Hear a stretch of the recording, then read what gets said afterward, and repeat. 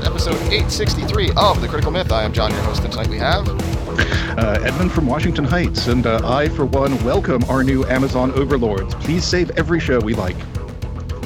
This is Gary from Jacksonville. I have a list of some old ones too. Could you bring those back while you're at it, please? Well, in this case, it helps when the CEO of Amazon is a massive fan of your franchise. So we'll have to see which ones he likes, and we'll have to push on those. But yes, we are back, and we are back with all three of us. So welcome back, Edmund. Oh, good to be here. Happy I could squeeze you guys in. I've been missing this. Absolutely. And we have quite a bit that we're going to get into. There were some shows that we were kind of holding off on talking about too much until Edmund could join us once again. And, we also have a few shows that we've been rewatching. We're in that kind of like post-spring kind of like tail off of certain shows, which is nice. So we have a little bit more room to maneuver. It does mean that we perhaps have a little bit less to talk about than we did when we were at full tilt not so long ago. So we'll see how much we get into this episode. If we'll see if the episodic discussion spills over into the next one. But hey, that's just a little bit of a surprise for everyone who's listening. We'll see where we end up. But before we do any of that, Edmund, why don't you give a disclaimer?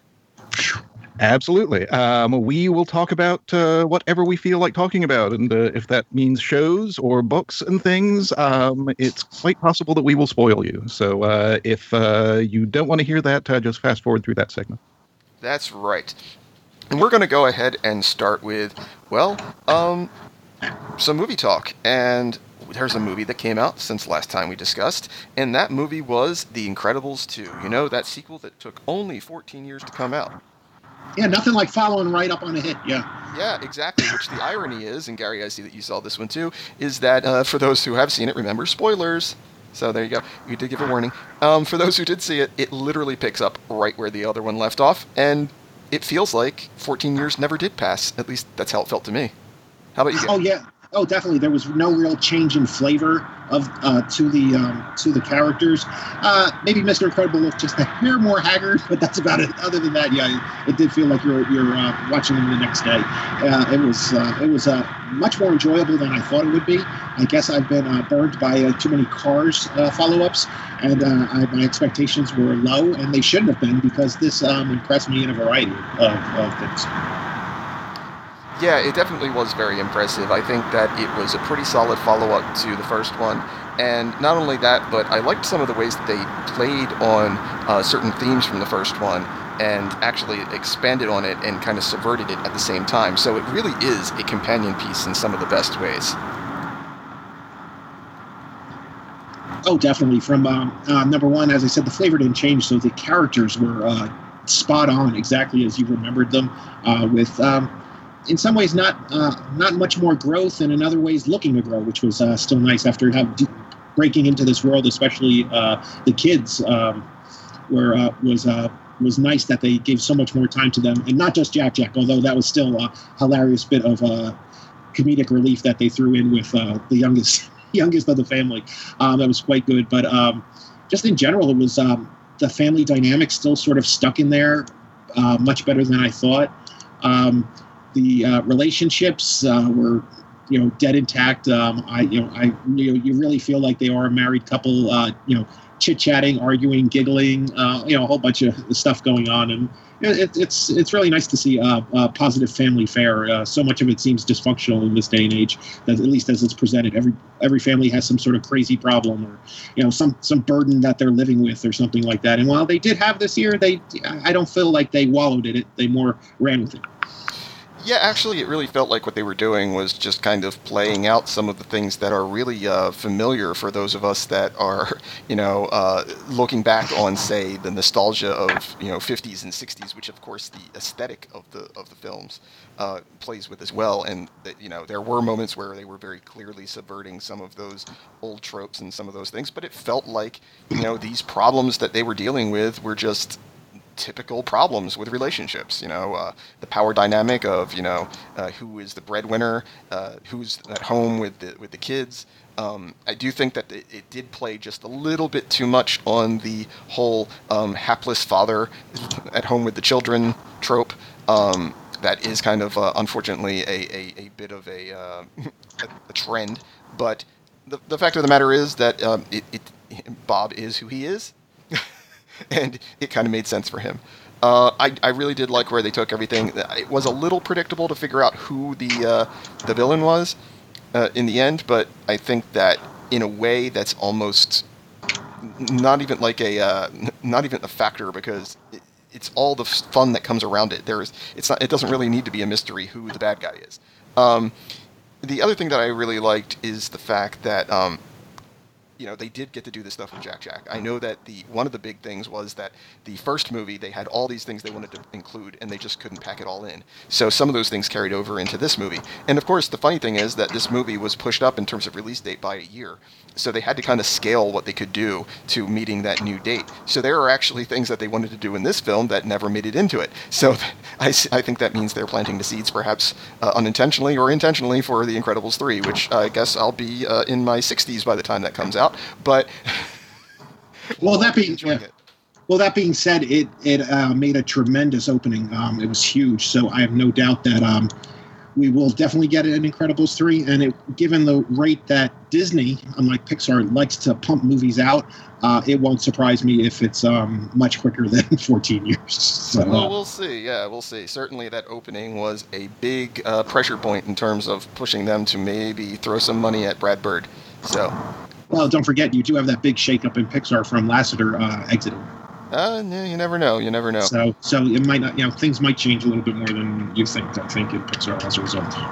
It could. I mean, I know that Pixar's kind of unspoken rule is that any quote unquote franchise needs to be shepherded by the one who created it.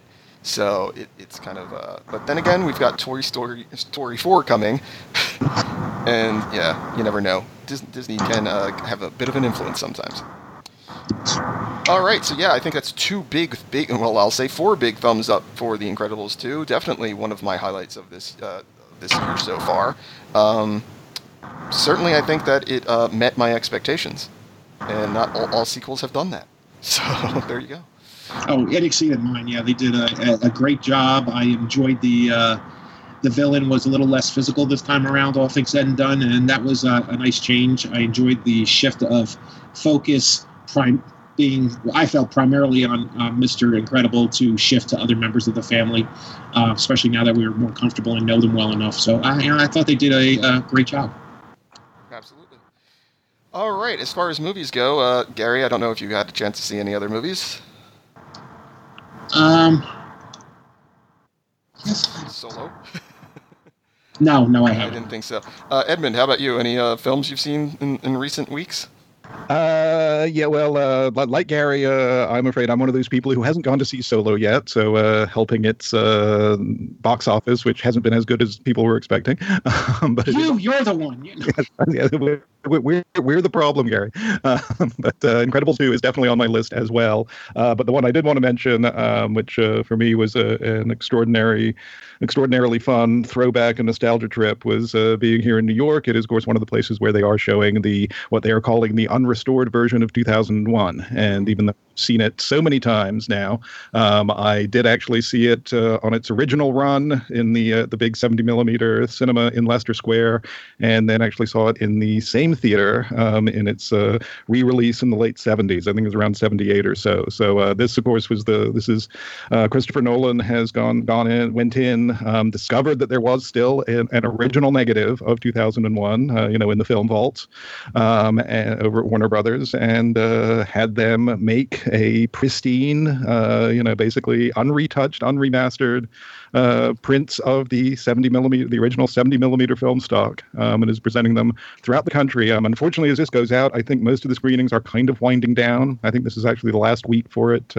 here in New York. But if you do have an opportunity to see it, I absolutely recommend it, because it is a wonderful film, of course. Very, extremely unique. Yes, I know some people call it slow. I find it fascinating, and seeing it, and this is this is probably the last chance you will ever have to see it in its original cinematic theatrical glory. Wow, yeah, that's something to take into account and perhaps try to catch if you can. All right, moving over to some other TV than the ones we're going to talk about in a little bit. Gary, it seems like you've been continuing your Fringe rewatch. Oh, heck yeah, I sure have. I'm at the tail edge. I'm just going into the last episode of season 3, and oh my gosh, we got Olivia, faux Olivia. We got the love triangle maybe not a triangle, but we have the Peter Olivia off, on, off again, back on again. Wait a minute, hold on, monkey wrench. Faux Olivia was pregnant with Peter's baby, and then well, we're gonna have a while for that. No, he didn't. Darn that alternate. He sped up the pregnancy, and she had Peter's baby I guess hers too, in like 3 weeks. Wow. What the heck's going on? Wait a minute, we're not done. What's the machine? There's 2 of them? Wait, I thought there was just one. No, there's 2, and they're both working against each other, destroying both universes. But wait a minute. Hold on, something's going on here. Who's this guy? Wait a minute. Wait, he's the 5th guy that wrote the book, not the 3rd guy or the 2nd guy, and it's some, I don't know, generational thing. That's kind of cool too. And where did I leave off again? Walter seems to be much more focused and coherent. Did that shot from early season 3 that wasn't the monkey's DNA start working? Maybe. Oh, wait a minute. Hold on. I almost forgot. We got to see William Bell. Wait, but not really, because he was in Olivia's body. And Anna did such a good job of emulating Leonard Nimoy. It was hilarious and a joy to watch. And then, if that wasn't enough, no, we did get to see him. Oh, no, wait, no, we didn't, because it was all a cartoon, because they were in Olivia's brain, and it was all, oh, my goodness, what a fun 3rd season. I'm getting to what I can sense it will be some sort of large cliffhanger, and then we roll into season 4, and I think I started watching at like the 2nd third of season 4, so I think I'm getting close to where I was at, and I'm still curious of how. I know that the 2 worlds start working together, and I'm not sure how they're going to get there, but I can't wait to see it. So season 3 was just a little enjoyable. Yeah, I think season 3 is my favorite, and hearing you mention all that, it still just ticks me off that genre shows do not get any recognition, because there is no way Anna Torv and John Noble should not have been getting nominated for acting Emmys. Well, I repeatedly, and you said it more than one time, which is fine, but I repeatedly heard you say that, and I sort of say, oh, okay, she did a reasonable job. But as I'm watching this series, that thought of yours that she deserved more reverberates in my head again and again, and I'm like, that's like, you are absolutely right. It is, she has done such a range as an actress that she certainly did deserve it. Not that I was discrediting what you're saying, more of emphasizing it. Oh, absolutely. Yeah, but incredible. Yeah.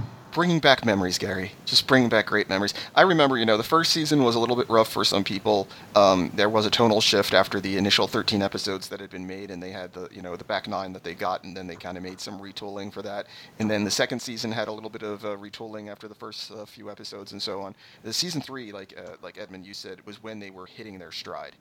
And I think that season 3 and 4 kind of are apart and a piece together in many respects, but season 3 was when they really just hit into high gear. Definitely, I feel like there was kind of a Babylon 5-esque feel to the rise and the rhythm of the series. And this is why Fringe continues to be one of my favorites. And I gotta say, Gary, you've almost got me to the point of starting my own rewatch. But I've got other things I'm on to rewatch with, and I'm way behind on some things. So eventually. But it's been a thrilling rewatch, and I'd have to say, given the way that it's sort of set up, it does not feel dated at all. Other than perhaps some flip cell phones. It still stands very well and could very well be considered a contemporary piece. Some of these shows do really start to feel dated. But honestly, I guess in some ways our society hasn't changed significantly since the 90s. And a lot of the stuff, just seems to flow quite well. So it does. That doesn't feel like, oh gosh, I can't believe they're talking about that or this or the other thing. Oh wait, I forgot to mention. Not only just a little side bit, we're really getting 3 shows in one here, because first we're getting like regular Fringe, our world, I guess you want to say. Then you're getting shows with the alternate Fringe, and then every once in a while they're throwing in one of those 1985 Fringes. So it's like you get to watch 3 different shows within the season. Yep. So I was like, oh well, you got like show A, show B, and show 3, because it feels that different. But especially the 85 show, I love when they start talking about, the credits when they roll from 85. It's like in vitro fertilization, cloning, and you're like, oh yeah. Everything that they run by pretty much is actually real now. So I love that little aspect of it, and I imagine the creators enjoyed. I can tell they enjoyed doing those 1985 flashback episodes. So, and they're so heartbreaking with Peter and his I guess his faux mother, he's like, I'm not from here, and then he's like tries to go through the ice. Oh, it was just heartbreaking, that whole sort of him having to accept where he's at and stuff like that. But I can definitely see why he bailed when he was older as a result of that. And that episode really helped enlighten that. Absolutely. Let's see. A completely different kind of nostalgia. I've been watching, and I actually wound up binge watching. This came out a few years ago in Japan, and I guess it was finally available recently on Funimation. But Star Blazers 2199. It's the kind of episodic version of the retelling of the first season of the original space battleship Yamato. And it's interesting, to say the least, to see like all the similarities, yet some of the divergences, some of the ways that they streamlined the storytelling, and then added in some other things that were perhaps from the original version versus the Americanized version that we all remember as Star Blazers. But man, is it clear that Japan has a lot of nostalgia for this too, because the pomp and circumstance on the scoring of this thing is amazing. They literally make it sound like it is the most important thing that has ever hit television. In fact, actually, it didn't start on television. These remakes were actually done as a series of films in Japan. And there's actually a follow-up that is based on what would eventually be here, the Comet Empire season, the second season of Star Blazers, that is actually starting to become available as well. So it's been a lot of fun to go and watch this remake. It kind of hits all the same notes. It hits even some of them better. And in some cases, you definitely get the feel of just how beloved that series was. So it's a lot of fun. I don't know if any of you have even knew that there was a reboot or a remake of Star Blazers out there, but yep, there is, and it's fun. No, I didn't. Yep. So it's on the Funimation, not Crunchyroll, but Funimation. So go ahead and find it out there, guys. All right. How about you, Edmund? Any other TV you've been watching that's not on our list? Well, it's not on our list, and I know stuff that's not really in the wheelhouse of this show. But I know I had mentioned finally watching Deadwood last year, in the year before, and trying to follow on from that. I finally landed on Justified, which was, of course, the show on FX that Timothy Oliphant went on to do, where instead of being a Wild West sheriff, he was a reckless U.S. Marshal in contemporary Kentucky. But really hits a lot of the similar notes to Deadwood, certainly, in terms of the backcountry haulers and redneck villains that he's going up against. And they also seem to people have said that they and Sons of Anarchy seem to be in a race to see how many Deadwood alumni they could throw into their casts. So there was definitely that sense of revisiting bits and pieces of Deadwood. And thanks to I was watching it on Amazon Prime. Yes, hello, Mr. Bezos. And when you come up with these suggestions, I was all done with the series and did really enjoy it. It really amuses me that this is one of those shows where there was a classic case of not going with the plot point that they wanted to make, which was having Walton Goggins, who was in the pilot, as sort of his nemesis, who was supposed to be killed in the pilot, and the chemistry between him and Timothy Oliphant was so good that they not only kept him around, but basically made him the big bad that Timothy Oliphant is going up against throughout the entire series. And it does come to a very satisfying conclusion.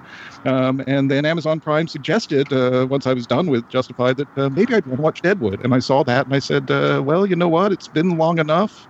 And so I'm now about 2/3 of the way through season 1 of Deadwood again. And as I expected, just like with Babylon 5 or a great novel, once you're watching it again, knowing where things are going to go, it's just even more fun the second time around.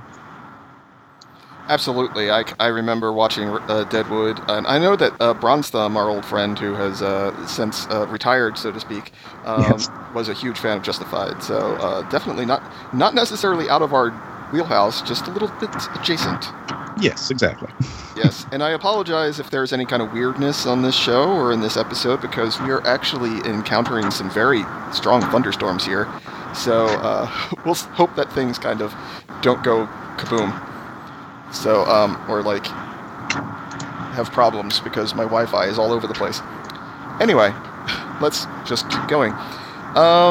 So reading material, for me, I have been mostly staying caught up with the recent comic book releases and so forth, but I did manage to, since I wanted to celebrate the Expanse being saved by Amazon just a little bit, I did read the novellas that were at least up to the point that I have read in the series, up through book 4.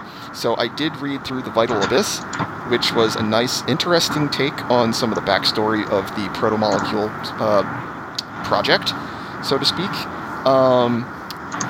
I usually don't like first-person narratives, but this one actually worked really well for me. And then I moved on to Arrow Fatal Legacies, which is actually billed on the cover as Season 5.5. So it's supposed to be the story between when Prometheus blows up Lian Yu, and then where things start in Season 6. And I'm not as happy with that as I thought that I would be.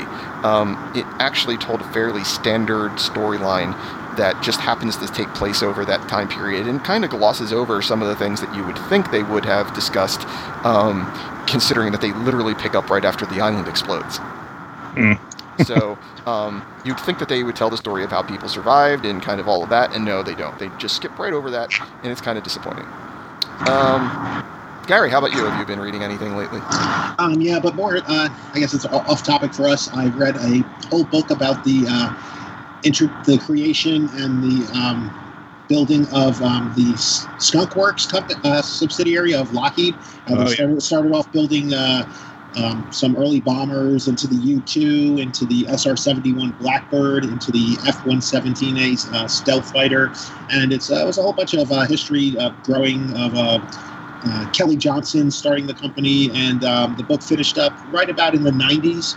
At least for this particular book. Then I've also been reading this really story fascinated me, and it's one of the first times I'd say something off Facebook quite grabbed me to this level. It was the story about this plane at the beginning of World War II that was one of the Pan Am flying boats that was landing in Auckland, New Zealand on December 7th, 1941, and they got orders to return to the United States as soon as possible because their planes at the time were one of the longest distance flying planes that existed. They were told that they weren't allowed to go back east because of possible bases being overrun or Japanese attack. So they had to go west. West takes you over Australia, India, the Middle East, Africa, across the Atlantic to Brazil, and then all the way up to where they were ordered to, which was basically LaGuardia Airport. And it was a fascinating story because there wasn't a lot of support, and it took them nearly 6 weeks to get back. And it's quite a very heroic tale, although, as is common tradition for most of the people who lived through the World War II era, they really didn't feel they did anything much more than their job. Maybe a little bit extra, but nothing that amazing, even though they became really the first plane to circumnavigate the globe in the process. So it's really fun.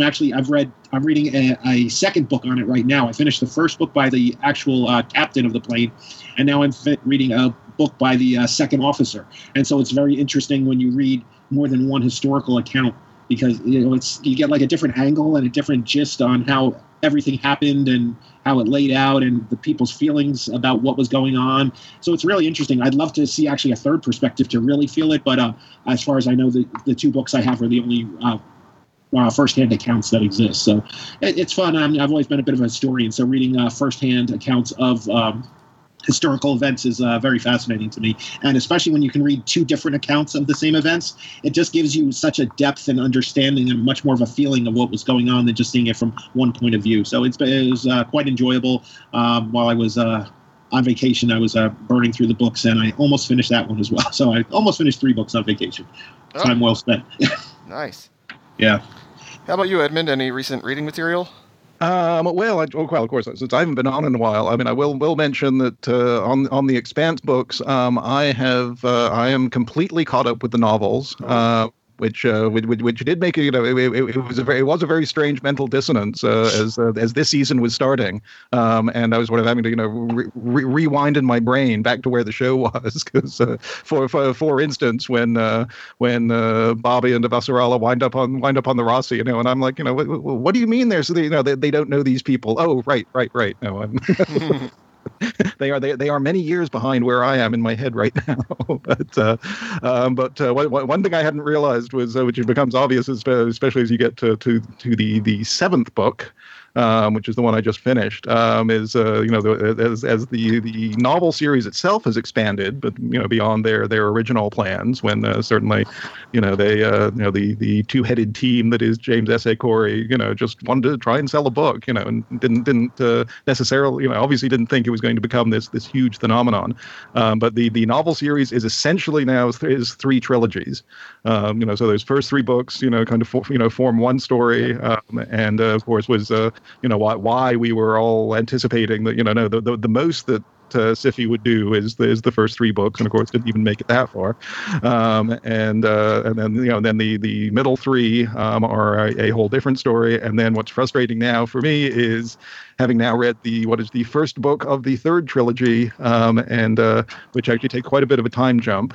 I won't spoil people on this, but also introduces stuff that was back into our solar system that was seeded in particularly the second trilogy, and brings things to a pretty amazing head, and especially as with the time jump, this is definitely the crew of the Rossi in the latter part of their lives and careers, and having to pull out one last heroic stand for Earth and the rest of our solar system. Which I'm now, of course, it looks like they are pretty much on track now to be releasing kind of like the major Star Wars films, the next two books just in time for the holiday buying season in December of this year and next year, and I am really looking forward to it.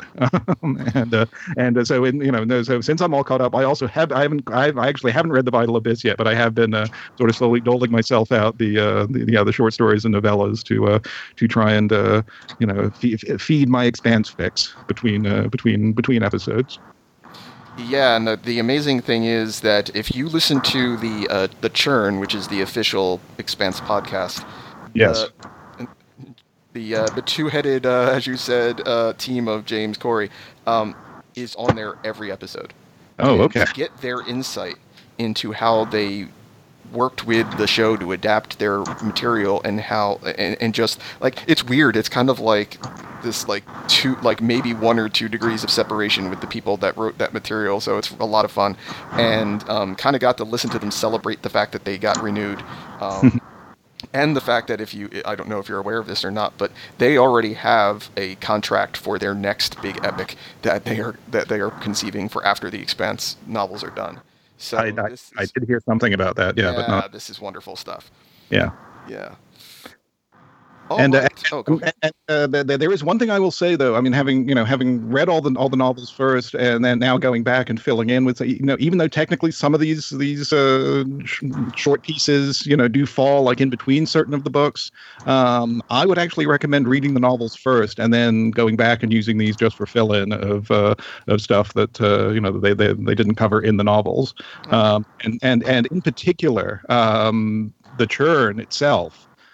Which is the story of Amos's childhood. Mm-hmm. I think that one you should definitely hold, even though technically it's before anything, it's way before anything that's happened in the novel series. There was a lot of that background which shows up in Abaddon's Ashes, and it is much better to have that sprung on you in the course of that book rather than going into it knowing that all this happened. Oh well. But anyway. I'm sure that with everything else that is going on in the Expanse novels, that one little piece will I'll be able to live with. Yeah. No, it is just part of that novel is Amos, for reasons I will go into, being stuck on Earth and having to revisit his past, and so The whole point is that it's getting sprung on the reader as you're going through it. There's been, there certainly were hints of it in the novels, and that's actually an interesting thing with the way they're doing stuff in this season, where a lot of that stuff that was held for that second trilogy, they have moved up into some of the interactions with Amos and the documentary crew in the recent episodes. That's one of the ways in which they're sort of fiddling with the way they did things in the books and the way they're doing things on the show. Yeah, I do know that the actor that plays Amos can't wait for book 5 to be adapted. He's crossing his fingers that they can get that far. So I have a feeling I know what you mean. Yeah. All right. That having all been said, then we are going to go ahead and move on to the episodic discussion that we promised way back at the beginning. And Gary, I think that you were going to go ahead and bid us good evening. Yeah. As I said, I was on vacation, so I still have I will try and resist the urge to keep binging Fringe and catch up on some of the more recent shows. Until then, guys, be well. You too. All right. That having now been said, I think that there are, let me just count the ways. Yes, 5 shows. 5 shows that I've been holding off on talking about until I could get you here, Edmund. And now we can actually get into them. So again, this is the portion where we're going to dig into a few of these shows, a little bit more detail. And definitely want to pick your brain here. So first of all, I guess we'll just get into one of these shows, The Handmaid's Tale, which is usually on Wednesday nights. Since we usually start on Wednesday nights, we'll start there. And we had, we've had most, I would say 2/3 of the second season so far. And I guess first... that was actually one thing that I hadn't realized, that they are actually going 13 episodes this season. Okay. So not the I was getting confused with that about that as well. But they did actually push out to 13. So so we're covering kind of up to episode 8 of the second season. So still roughly 2/3. Yeah. So your thoughts on the second season so far? I've been enjoying it. It's always a sort of relative term with this show, of course. I mean, it's still tense and horrifying, and in so many ways. But I think it. I was having a little bit of trouble in some of the early episodes, taking the whole sequence of her escape and then recapture, and the way they were introducing some of the Canadian elements, wound up feeling some of it was a little clumsy and on the nose, and some of it also just felt a little too drawn out. Like I didn't think we necessarily needed an entire episode in the Boston Globe building. And that actually, that I think was the most on the nose element, where, I was anticipating too much. It's like, yes, these are journalists. I think I know what Gilead did to them. And, sort of taking that whole hour to get to that point. And it was sort of reinforced for me once she was recaptured and brought back into Gilead. And I just felt the show was, the show does tend to be stronger when it's, in that, yes, horrifically oppressive setting, but sort of getting back to the real roots of the original novel, because of course now they're in this point where yes, there is the appendix to the novel, with the historians 100 years later, but now they really are kind of more on their own, and I think since they got back to Gilead and certainly sort of up the ante with the terrorist attack, with Serena and Joan forming their little renegade law firm, for lack of a better word. The show really picked up and felt much more focused at that point, and it was. I did see in some quarters where people were then complaining about oh no she clicked the pen just like the detonator, and then it's like and then it all gets taken away from them so quickly, and I was like, yes, that's the point, that's Gilead. It's of course the patriarchy is going to reassert itself and in some very, very nasty and physical ways, but as I said, despite that sort of early bobble in terms of getting there, their bearings for this continuation. I have been much more positive about it in the last few episodes, and yeah, and certainly, and part of why I was then looking up, the fact that I was like, wait a minute, is this only 10 episodes again? How are they? This doesn't feel like they're setting up for a finale, and then it's like, oh no, that's because they're as we record, I think 4 episodes left. So. Yeah, the funny thing about it, well, what a way to put it. When it comes to The Handmaid's Tale, there's really not that much funny about it at all. I think that having the extra 3 episodes hurt their pacing. Ironically, it takes 3 episodes to get her back into the clutches of Gilead, which is exactly where I think the second season really actually starts. Which the funny thing is that if they didn't have those extra 3 episodes, they needed those to kind of undo one little piece of the end of the first season in a certain way. But it did seem like this really odd kind of like divergence that didn't need to happen. They could have very easily cut those 3 episodes out. And I think it would have been perfectly fine. Yeah, and also, I mean, I think it didn't do her character, too many favors, because of part of the problem with the escape scenarios was she seemed to be very clueless and oblivious at times. Yes. And and certainly compared to some of her maneuverings, getting Serena's trust, enlisting both Ruby and then the aunt, to protect her child if in fact Serena does in fact follow through on sending her away, directly after the birth. It was, I think it was particularly that whole section when she sort of when she's on her way to the plane and seems so cavalier with that couple she's placed with, and just sort of that dashes off and without a thought or even ever mentioning so what happened to them, and and I was wondering okay, were they captured, were they is he hanging from the wall right now, and so it felt like a lot of the character work that they had built up with her in the first season they were frittering away, and now luckily they are bringing it back. Yeah, I think that this show is at its strongest when it is showing the intermittent alliances and conflicts between the women in this society as they all try to simply survive, and in some cases survive the very thing that they helped create. And it becomes this. I think Serena is this amazingly tragic character in the fact that she is getting exactly what she deserved, and yet you still feel sympathetic for her very often. And as soon as you really start feeling sympathetic again, she does something horrible. Exactly. And yet it is so much a matter of there is this kind of like discussion out there where it's like how there are women who support the patriarchy and think that they're getting somewhere, but they are actually just perpetuating their own misery. And that Serena is like the extreme example of this. Absolutely. And it's kind of, that's the drama that I actually like to see, is how these women are trying to, it's one of those situations where if they just would sit in a room and talk it out, they'd figure out how to stop this thing dead. It's the fact that they all feel like they still have something to gain by working the system, and that's how the system maintains itself. And it is an interesting kind of commentary just from that perspective. So I think that they've carried forward the spirit of Atwood's book now that they are well past the actual material that they've adapted, and it's strongest when it stays in that space. When it tries to go out and do those other things, it falters. As it did when they had June on her own, and she suddenly started making really bad decisions just to make sure that the plot went where it was supposed to go. Yes, exactly.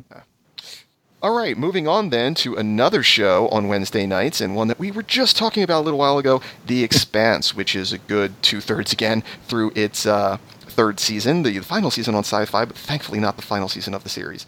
Yes. These episodes recently have been the beginning of an adaptation. And I put that in slight air quotes because it is obviously an adaptation of the beginning of the third book, but also there are a lot of elements, as we said, that are being kind of reconfigured and rethought in order to work as the television adaptation, which has been the case since day one. But the third season has been, as we all expected it would be, kind of the second half or so of the second book, and just careening like a mad belter into a ring into the third season. or the third book Yeah.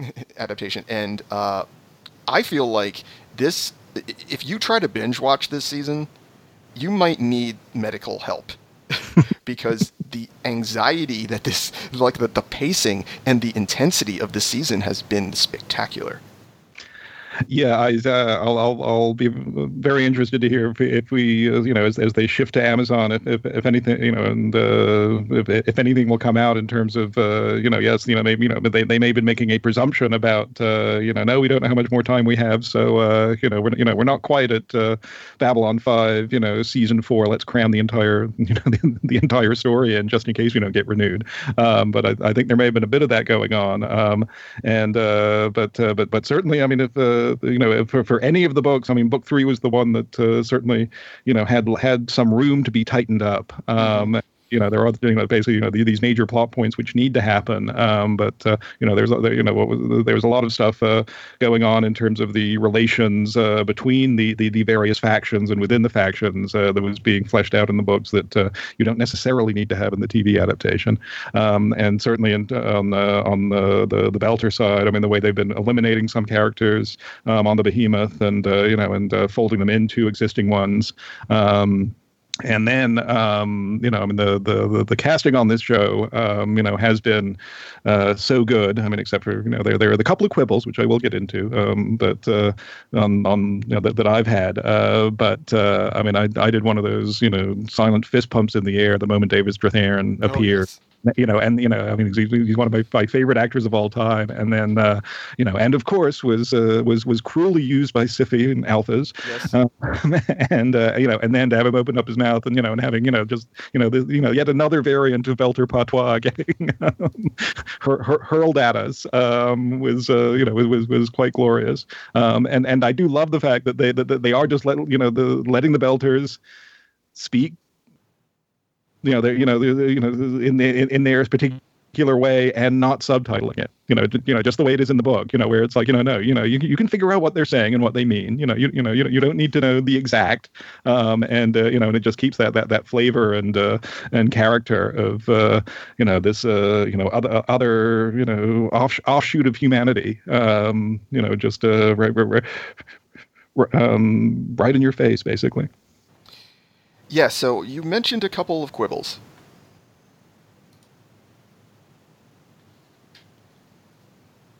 What were those? Edmund? No, if you were speaking, you just started cracking up on me. Oh, okay. I said you had a few quibbles. I think yes. maybe the UN was trying to keep me from speaking there.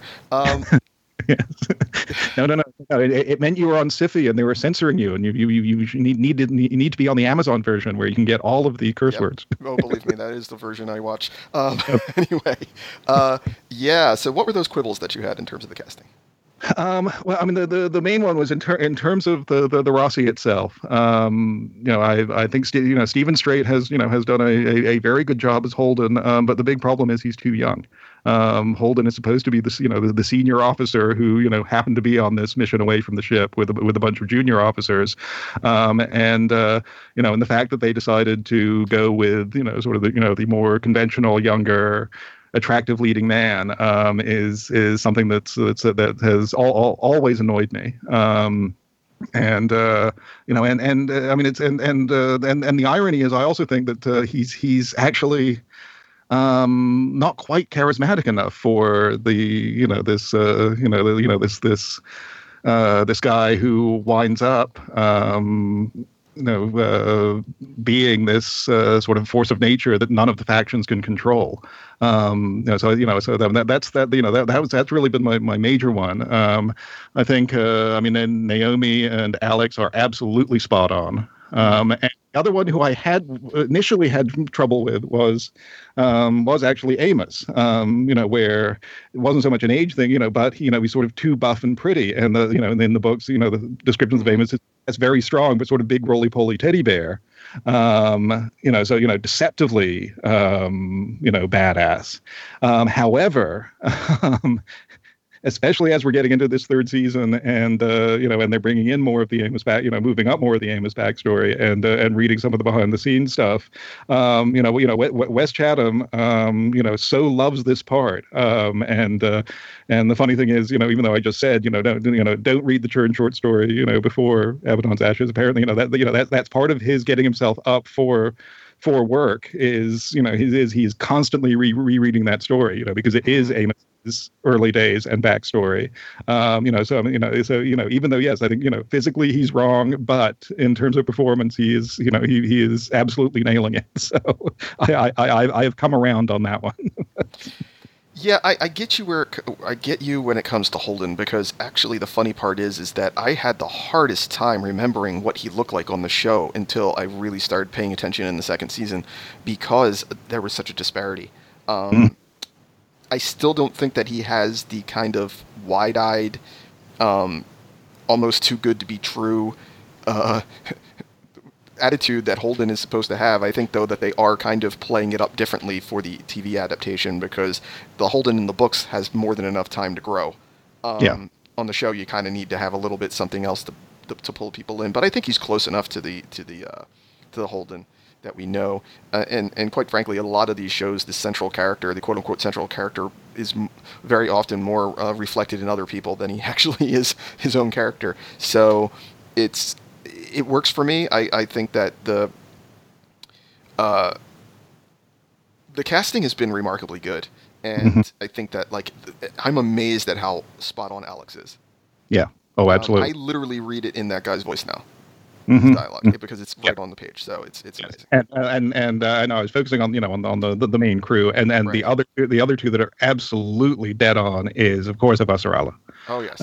Where again, I mean, that's, where, no, I mean, I'm the same thing when I'm reading it. I'm seeing her, hearing her. It's, How can you not, right? She is a character. But yes, is the other one Bobby? And the other one is Bobby, of course. Yes, of course. How they managed to cast literally the character from the book, I don't know, but yeah, I mean, because that was the other one where, I mean, especially because of the way they went with Holden. I was like, please tell me they're going to cast Bobby correctly, and not have just some slip of a girl. And it's like, no, good. It's someone who actually looks like a big beefy Marine who, yes, is also very compelling and attractive too. Exactly, they managed to nail it. All right, we're going to go ahead then and move on to the next one here, which I'm sure a lot of people wanted to know your opinion on this, and that's The Americans, as that series comes to its close. And I know that you had some not so favorable thoughts about the beginning of the sixth season, but now that you've seen the entire sixth season and the series finale, what do you think, Edmund? Unfortunately for me, I mean, I liked it. I gave it, still high marks. But they weren't the marks I was expecting or hoping to give it. And I guess as opposed to, it's all done now. I haven't been around on the show for most of it. I'm really going to sort of more talk about my the issues with the season as a whole. It was some of that stuff from the beginning. It's interesting. This is one of the shows where, I usually stay away from sort of behind the scenes stuff, but I have been throughout the seasons, the last three seasons when it was available, listening to the Americans podcast, which was on the Slate podcast roster, where, they had the two J's on regularly, cast members as they could get them, given their ridiculous schedules they had shooting this thing. And sort of similar to the Babylon podcast way back when, also, talked to a lot of the behind the scenes people, which was a lot of fun. But in terms of some of the feedback that I was hearing from the Jays themselves, the two executive producers and creators, I think there was, there was an element of where they were getting a little too simplistic in their structuring of the show. As they were coming towards the end, and to me kind of stretches into the end of season 5, the last run of season 5 and into season 6, where they kept talking about, no, we really want to sort of, focus on the family. And I think they wound up doing that to the detriment of the spycraft to a certain extent, but also didn't really, didn't take advantage of this amazingly rich and subtle and nuanced family situation that they had set up. And for this last season, doing the time jump 3 years ahead, Philip has been out of the game, trying to run the travel agency, discovering that being a capitalist and trying to expand your business is not as easy as he might have thought, and and also that yes, running around being a spy and not really running a business, might not have prepared him that well for doing this, and Elizabeth has been having to take on everything for 3 years and is getting exhausted and burnt out. And the fact that it's 87, Gorbachev has been in power for a while, and and the attempts at glasnost and perestroika, things are starting to shift in the Soviet Union, and the fact that they opened up the season with having each of them recruited by these opposing sides, was where I felt that it made the plotting way too simplistic. It was driving the two of them into these into being completely at odds with each other and too silent. I mean, there was this meme of sad face Philip that that had been developed over the course of the series, and and the number of times early on in the season, and it's just these extended periods of Philip just sitting there being being perplexed and grumpy and sad, and I just really felt that they missed an opportunity to. I think the issue was more, no, I mean, absolutely, you could have had Elizabeth hired by, brought into this cabal that wants to overthrow Gorbachev. But it was the other half of, why not have Philip having lived life more as a regular American these 3 years, seeing the changes that are going on, seeing, and starting to get intrigued by what Gorbachev is introducing and trying to bring it up with Elizabeth and realizing that there's something going on and something she's not telling him, and have Philip being a spy in his own house trying to suss this out. And I think that could have been much more interesting rather than Arkady and Oleg just popping up and recruiting him, and and so you would have had this real back and forth between the two of them, in between the old way of doing things that they were brought up with, and this new way, which can feel like betrayal and and going and giving in to the Americans, and could have really explored both the dynamic between the two of them and the political changes that were going on at the time, and so unfortunately that wound up for me coloring a lot of what was going on, and even in terms of then the way that Oleg was introduced back into it. I mean, in my head, I was like, well, wait a minute. What if, no, it's not that Arkady directly recruits Oleg to reach out to Philip. What if it's Philip has started realizing what's going on, and he tries to reach back to Arkady, and Arkady realizes, oh, right, Oleg, not that Oleg was sent over, he was sent over specifically as a spy, but was actually here to take this course in DC and, about train management or whatever the heck it was, and gets drawn into it that way. So I mean, this is sort of the classic thing of, as much as I enjoyed what they were doing, I was having that thing of rewriting it in my head and thinking like, no, there's another way you could be doing this.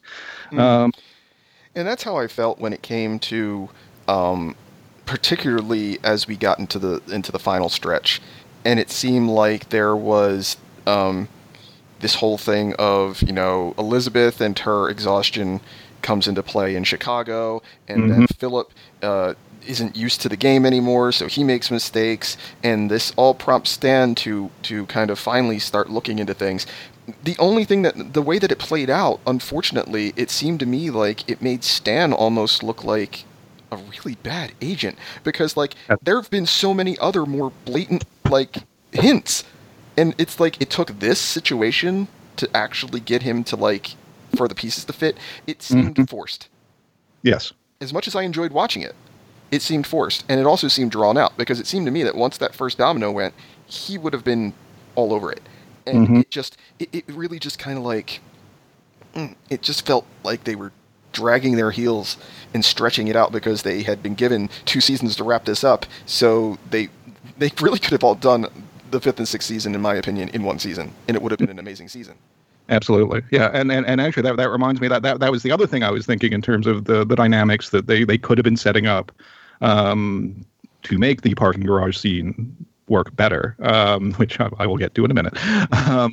But in terms of this whole thing of, Stan as well has been out of counterintelligence, doing regular FBI stuff and, and going after corrupt politicians.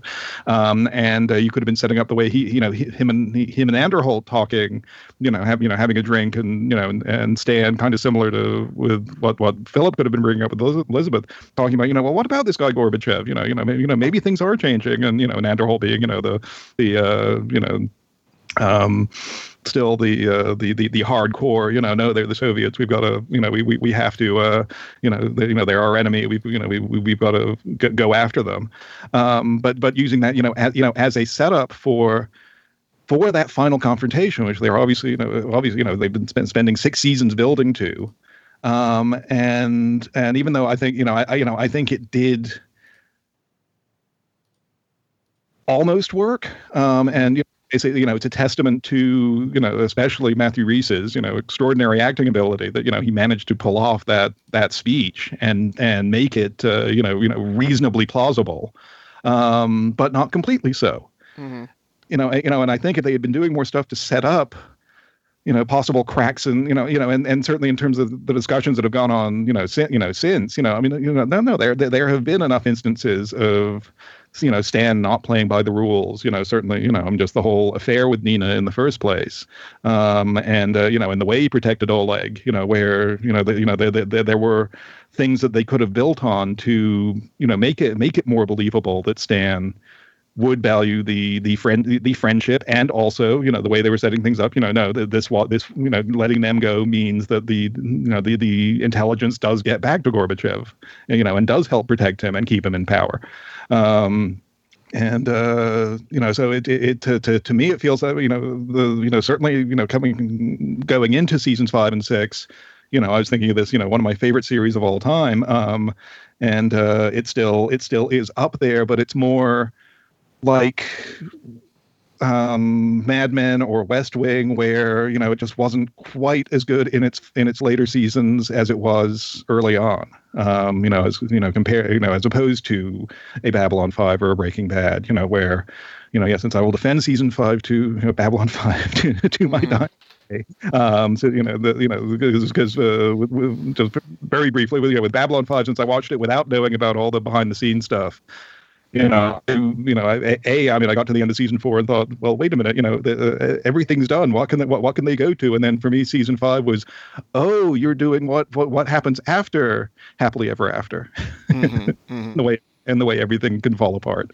But with the Americans, it's still, an extraordinary series, but one that I feel that in its later seasons, or certainly in its last season and a half or so, was really carried and buoyed up by this extraordinary cast that they put together, who were taking stuff that wasn't quite as well thought out on the page as stuff from the early seasons, and just really working it and acting the heck out of it, and managing to inject it with more meaning than is necessarily on the page. Yeah, I think that's a really good way to sum it up, is that it was kind of they tried to pace it out, and they stretched it a little too far. Yeah. And some shows do that. Yeah, and as I say, to me, the irony is, still having set up a situation that,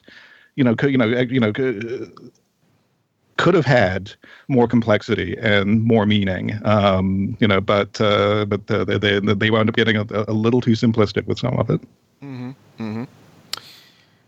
All right. In the interests of time and the fact that it's almost impossible to speak about in the midst of a season, we're going to, if it's okay with you, Edmund, we'll wait until you can come back to do Westworld, because I have a feeling that.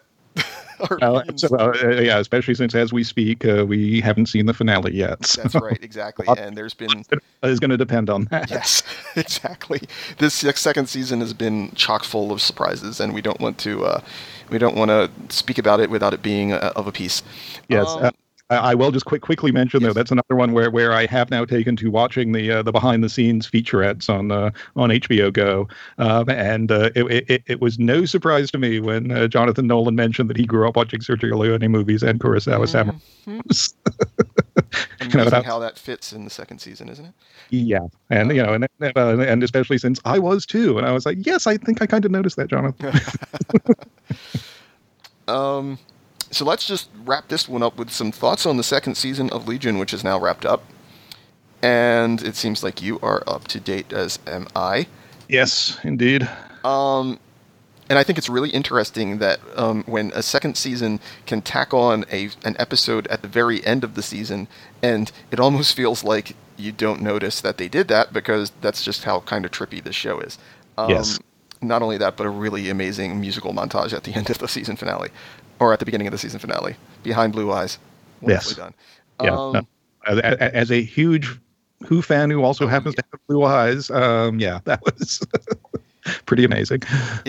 Yeah, that literally the first 5 minutes of that episode could have pretty much been all that they showed, and I would have been like, I'm good.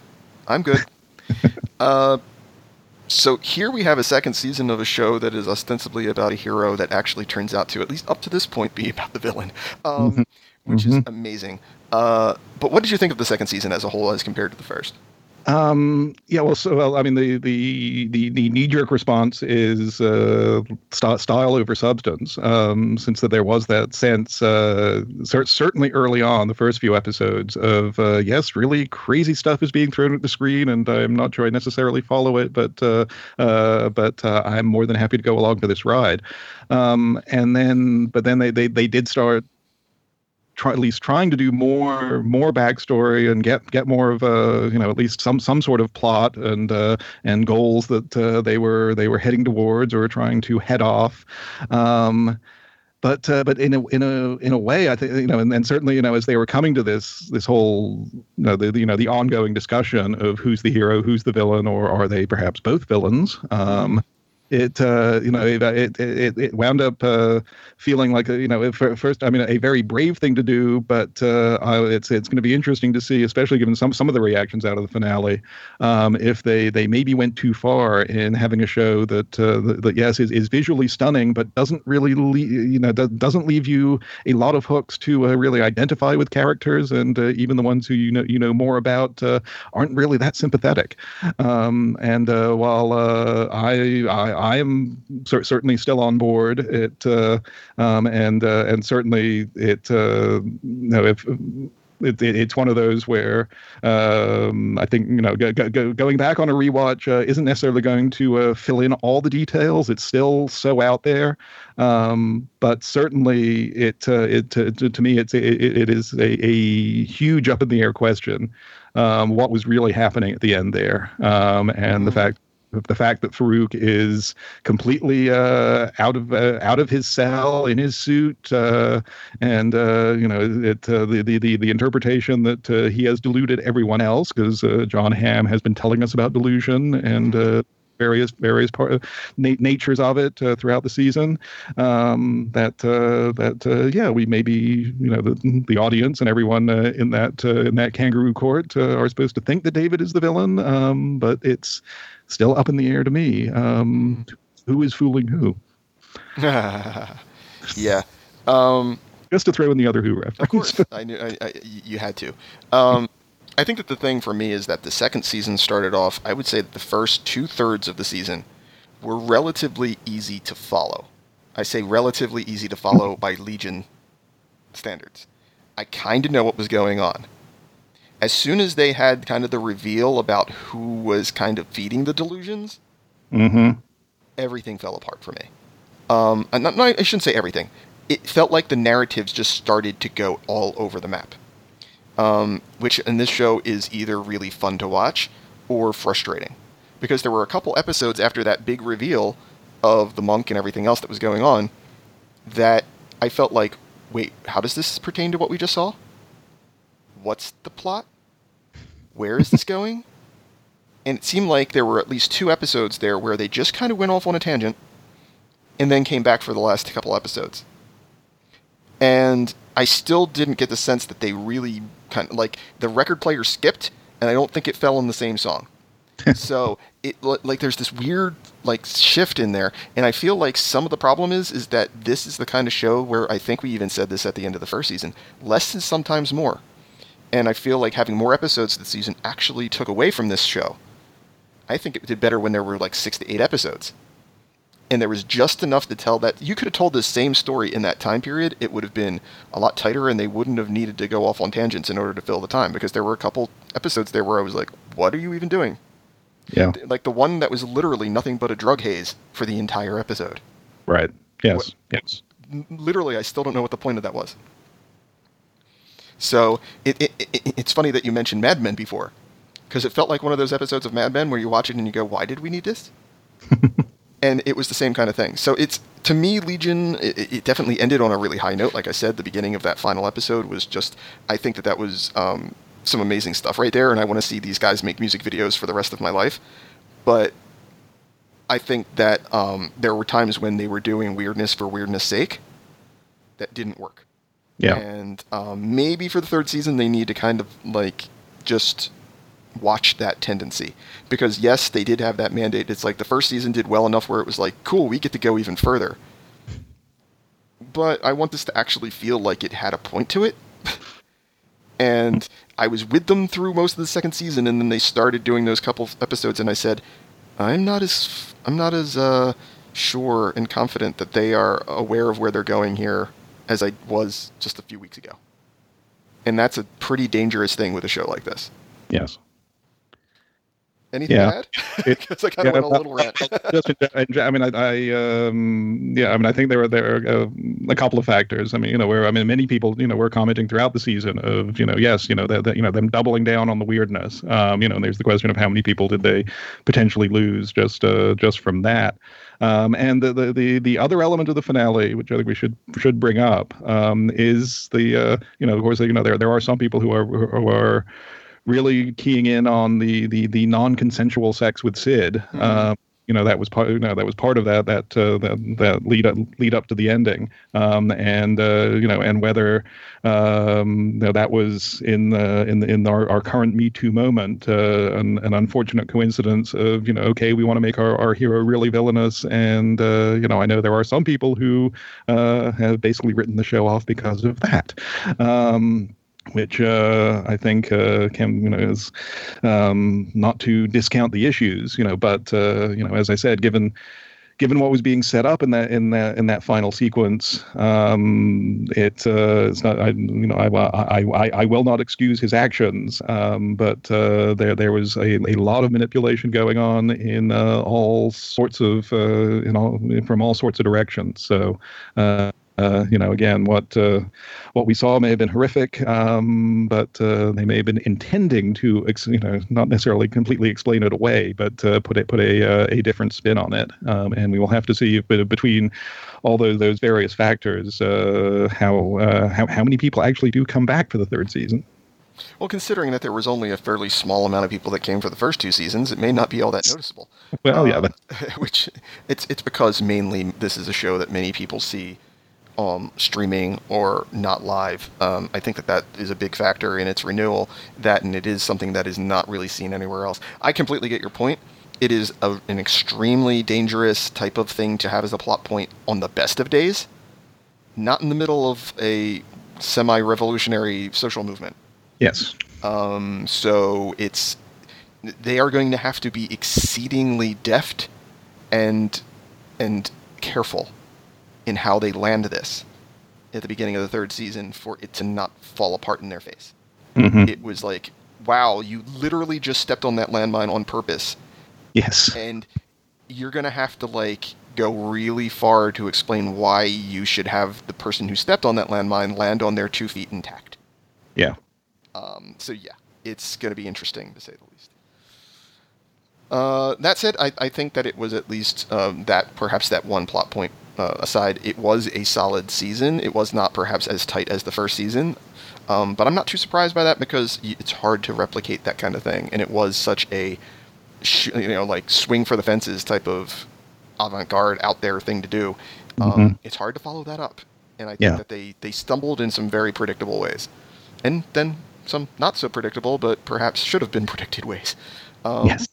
Yeah, and actually, I just read just one thing I want to, and in the course of that, I mean, in that early part of that season, there were those episodes, like the multi-realities of David that I thought were absolutely extraordinary. Yeah, there's definitely some material in there that is more than worth the time. All right, so that, I think, is going to be it for this particular episode. Wow, we packed a lot into this, what is going to turn out to be a little more than an hour, so I hope you all enjoyed it. Edmund, thank you for coming and joining us this evening.